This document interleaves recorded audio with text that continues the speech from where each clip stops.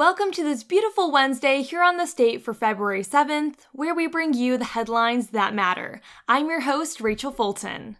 For our first story of the day, focusing on the MSU Board of Trustees, Michigan State University's Board of Trustees approved several agenda items that revise existing university policies and make changes to university infrastructure. That includes leasing 2 buildings on Hagedorn Road, renovating the packaging building and Campbell Hall, and revising a policy on how the university names buildings and facilities. A budget is planned for new major infrastructure changes to Campbell Hall, which was built in 1939 and is one of the oldest buildings on campus. Work will begin this May, with an expected reopening in August of 2025. The resolution states the project will address major building systems, including life safety and accessibility, along with mechanical, electrical, building envelope, and finishes. The upgrades will improve student gathering, study, and residential spaces. The project will also include renovations to space to support MSU Honors College programming in the former dining room area.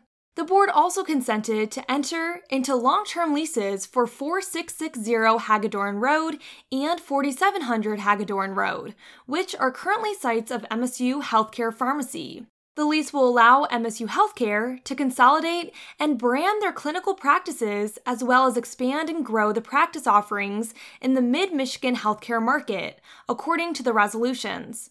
Another approval includes a plan for renovations to the packaging building, which will provide more lab and study space in the building.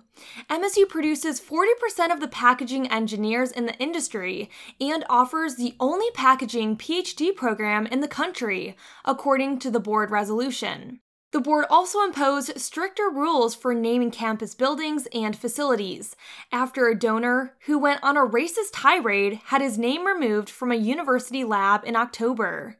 The changes outline a more detailed process for changing or removing previous naming and expanding the role and composition of a naming committee, which advises the university president on proposed names or changes to names. The committee will now go through thorough factual investigation of the proposed honoree, according to the updated policy.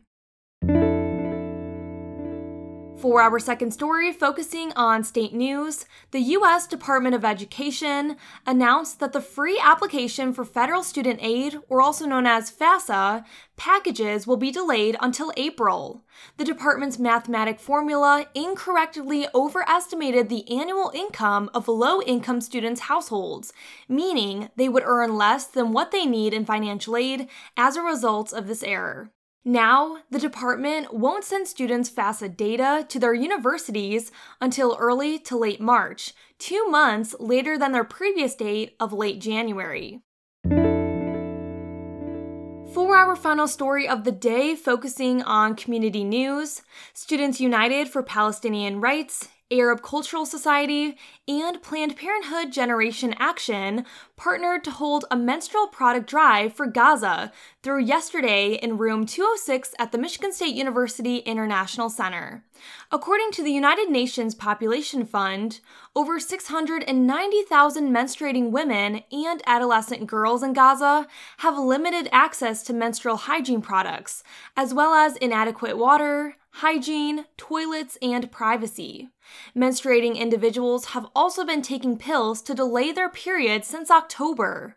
Planned Parenthood Generation Action President and chemistry senior Riley Warren said that the menstrual products will be donated to Mother Being, which is an organization based in Egypt to bring the products to the border and into refugee camps.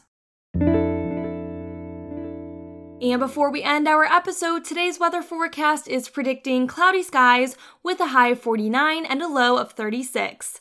Thank you for joining us here on The State, produced by the State News and Impact 89 FM. You can find us online at statenews.com and impact89fm.org. And of course, we'll be back tomorrow with more news.